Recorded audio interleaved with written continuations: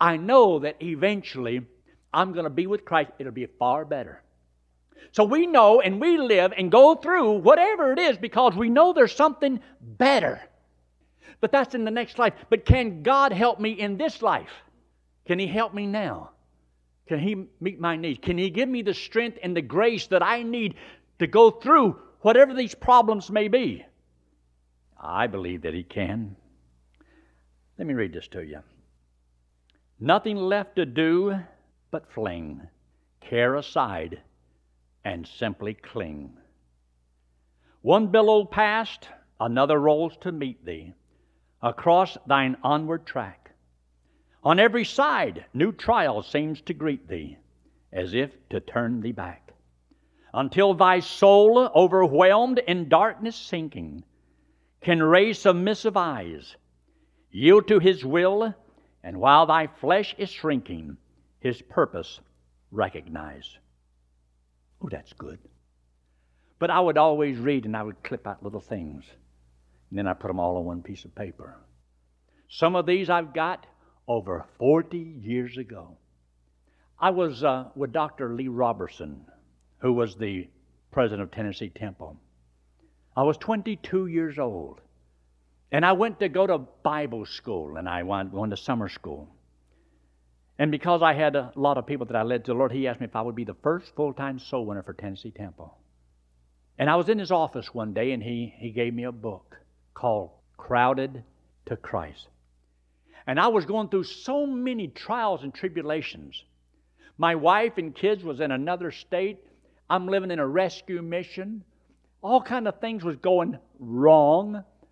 And he gives me this book after a few months and says, I want you to read this. And I would sit there late at night and I would read this book. And it would talk about the trials of your faith. In other words, understanding that there's a God who has a higher purpose in your life. Did you know one of the greatest things you can live for is the purpose of which God created you for? And when you don't know what it is, it's like you're always searching, always trying to find it, but never arrive.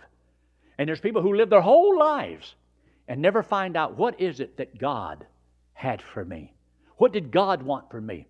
And they strip themselves of all the reasons for living. And they simply go through life and they're miserable. Because, see, the true inward joy comes from the inside of knowing that all of it's true and you believe it. And that faith in what God says is worth living for. It's the power that you need to restrain yourself from doing things that you shouldn't do. But God's ways have never ceased to be through the impassable and the impossible. Terror and rage must give place to trust. To be wrecked aright brings relief. Relief instead of rage. In other words, when you know that there is no other way for you to get something done or make something happen, and you're at the last, you have to trust the Lord and see what God's going to do. Can God get me out of this? And that's what God wants. You know, when God looks upon the whole earth, remember it makes this statement, the eyes of the Lord run to and fro throughout the whole earth, looking for a man whose heart is right, that God can make him strong on His behalf. God is looking for one thing. He's looking for faith. He's looking for somebody who has faith in Him. When God wants to get a great work accomplished, He's looking for the man that has the faith in him to do the work. And God will use him. Wrecked outright on Jesus' breast. Only wrecked souls thus can sing. Little boats that hung the shore, fearing what the storm may bring, never find on Jesus' breast all that wrecked souls mean by rest. So from the time that you're an infant to old age, let it be forever settled in your mind. You know, I was watching TV one night and they were advertising anti-aging cream. Anybody ever seen anything like that? Anti-aging cream. So, believe it or not, I have developed an anti-aging pill. You take it and guarantees you will not age another moment. and it contains arsenic.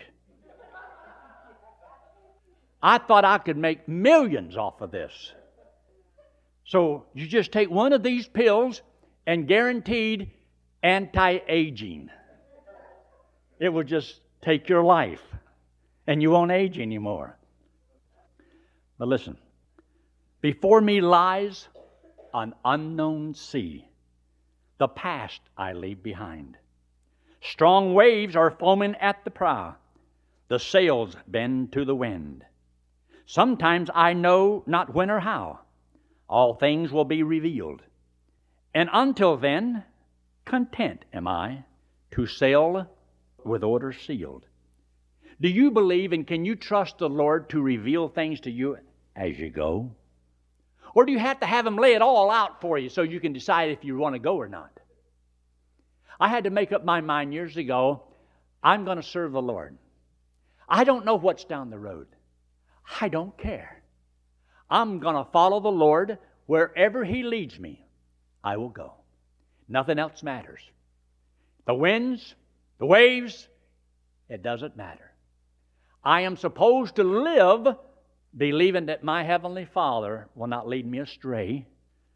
And yea, though I walk through the valley of the shadow of death, I will fear no evil, for Thou art with me. And He will comfort me. Because I know when it's all over with, yea, I will dwell in the house of the Lord forever. Because see, I can see past this life so that I can enjoy it while I'm here because I have this hope. My joyful anticipation, it's all true. Though I cannot see it, I believe it to be real. Once it was my working, His it hence shall be. Once I tried to use Him, now He uses me. You realize how many people go through life trying to use God? They just want God to be their sugar daddy, their Santa Claus. But they have no desire to love Him, to walk with Him, and be content with His presence. And being joyful in the things of the Lord has nothing to do with things, has nothing to do with health, has nothing to do with wealth. It is the Lord's presence Himself that means so much to you. It will cause you to have the strength and the grace that you need to want to walk with and please Him. I want you to take your Bible and look in Ephesians chapter 2. We know that we're saved by grace. Ephesians 2:8-9 says so. For by grace are you saved through faith, that not of yourselves, it is the gift of God, not of works, lest any man should boast. Somewhere along the line, somebody explained that to us, and we believed it. But God didn't take us home the day we trusted Him. Well, wouldn't that have solved a lot of problems? But if He took us all to heaven the moment we trusted in the Lord, there would have been nobody here to tell me about the Lord. So God left us here so that we can tell a few more. But look in verse 11. Wherefore, remember that ye been in time past Gentiles in the flesh, who are called uncircumcision by that which is called circumcision in the flesh, made by hands, that at that time you were without Christ, being aliens from the commonwealth of Israel and strangers from the covenants of promise, having no hope and without God in this world. There's three things that I see in that one verse. Without Christ, without God, without hope. Without Christ, without God, without hope. Now, when you get to the place where you have no hope in life, no purpose, no reason to live, it's because you have lost your vision about who came back from the dead. Christ is alive, and He lives within you. He is your hope of glory. He is the only reason you have for living. And if He's not enough for you to live for, yes, you are of all men most miserable. There isn't anything better. I'm so glad that I learned this at a younger age so that I can give to the Lord the majority of the years of my life. And I'm thankful for it. And I'm thankful that I've had the privilege of walking with the Lord all these years. Do you think He's going to desert me now? No. But to live your life without hope, without the Lord. That'd be a terrible thing to go through. I want to read this to you. A little bird I am, shut from the fields of air, and in my cage I sit and sing to Him who placed me there. Well pleased a prisoner to be, because my God it pleases Thee. Nothing have I else to do. I sing the whole day long, and He whom most I love to please doth listen to my song. He caught and bound my wandering wing, but still He bends to hear me sing. My cage confines me round, abroad I cannot fly. But though my wing is closely bound, my heart's at liberty. My prison walls cannot control the flight, the freedom of the soul. Oh, it is good to soar these bolts and bars above, to Him whose purpose I adore, whose providence I love, and in Thy mighty will to find the joy, the freedom of the mind. You see, living in these bodies, there's a song that I sing sometimes when it's talking about these bars of bone that hold my soul. It's like a prison. I'm in this prison and I can't get out. I'm limited.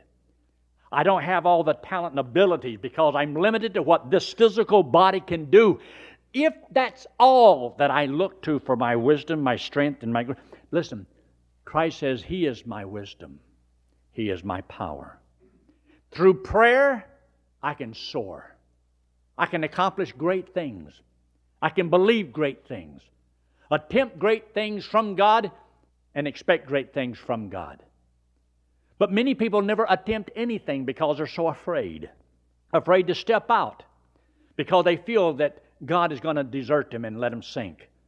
Remember what I said before about Peter stepping out of the boat? When Peter stepped out of the boat, he says, Lord, bid me come to Thee. I want to walk on the water.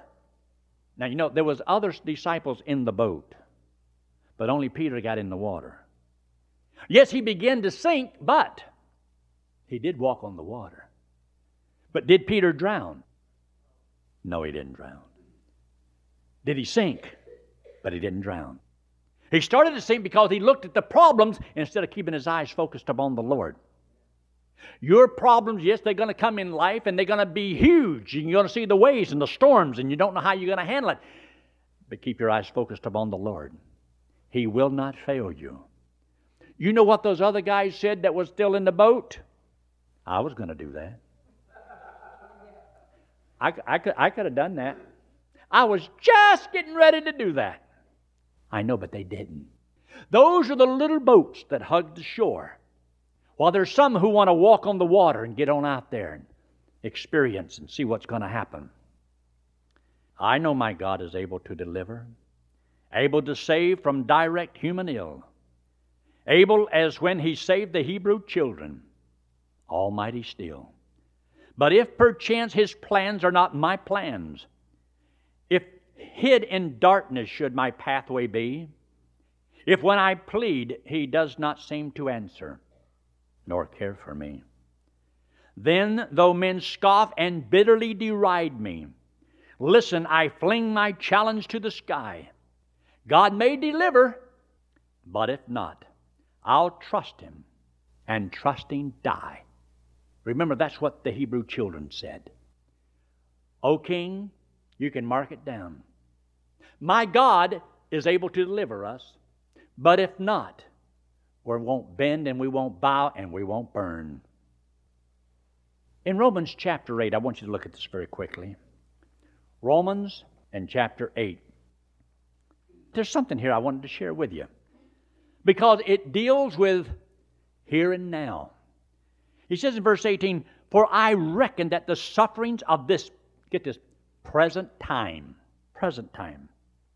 are not worthy to be compared with the glory which shall be revealed in us. See, you and I must believe that this isn't the only life.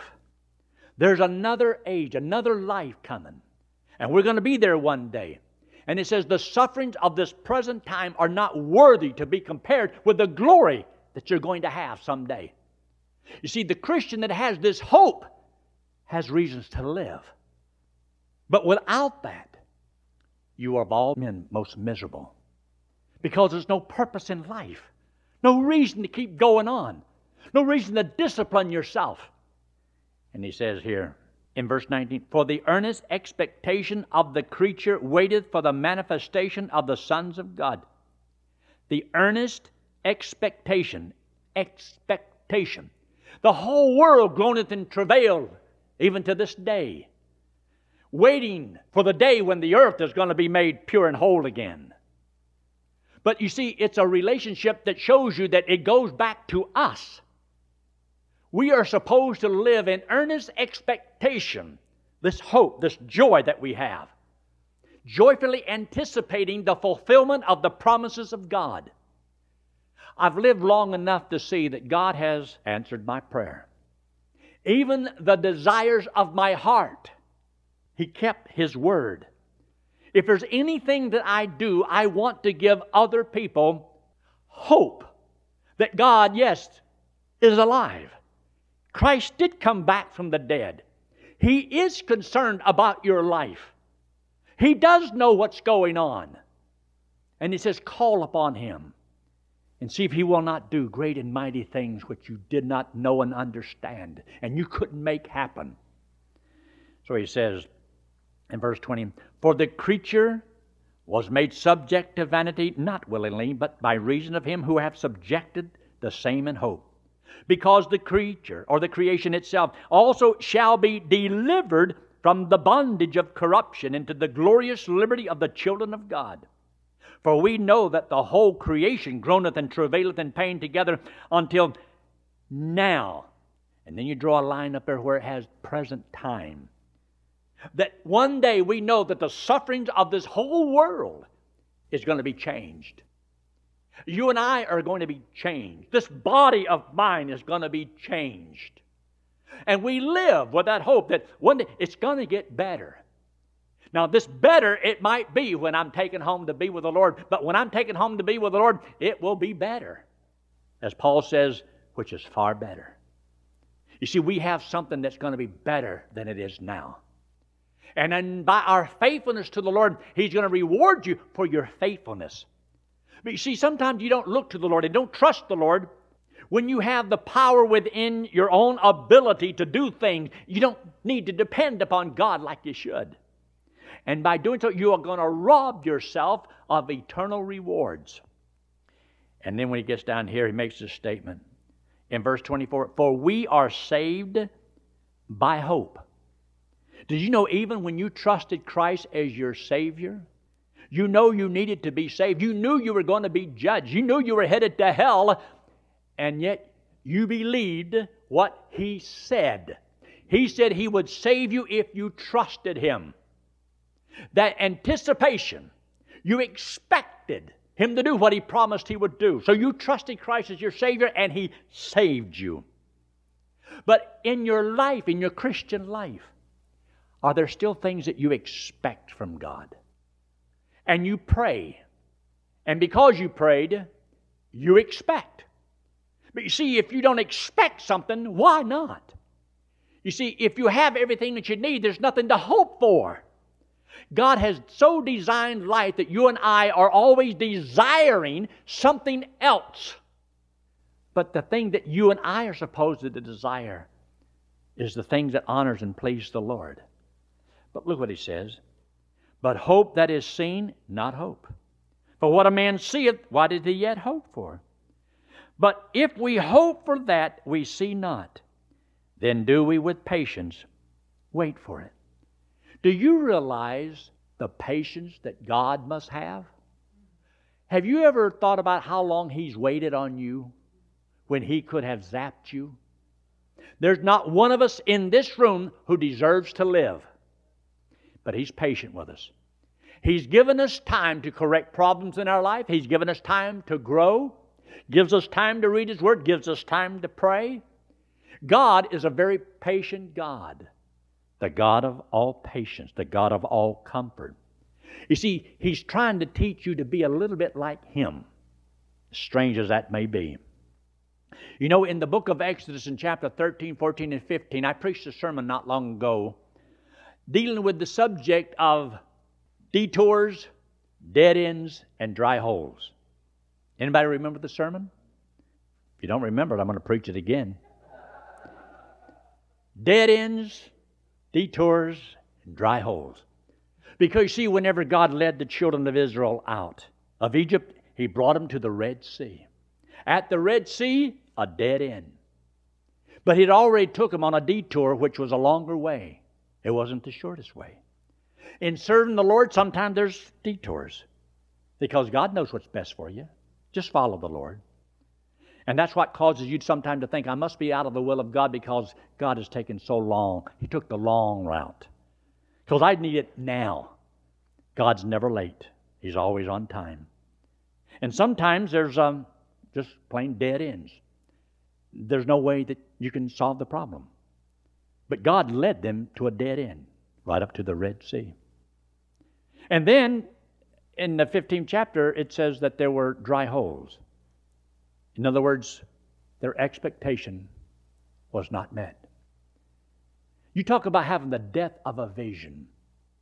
You have a vision of what you want to do, and then you can't make it happen.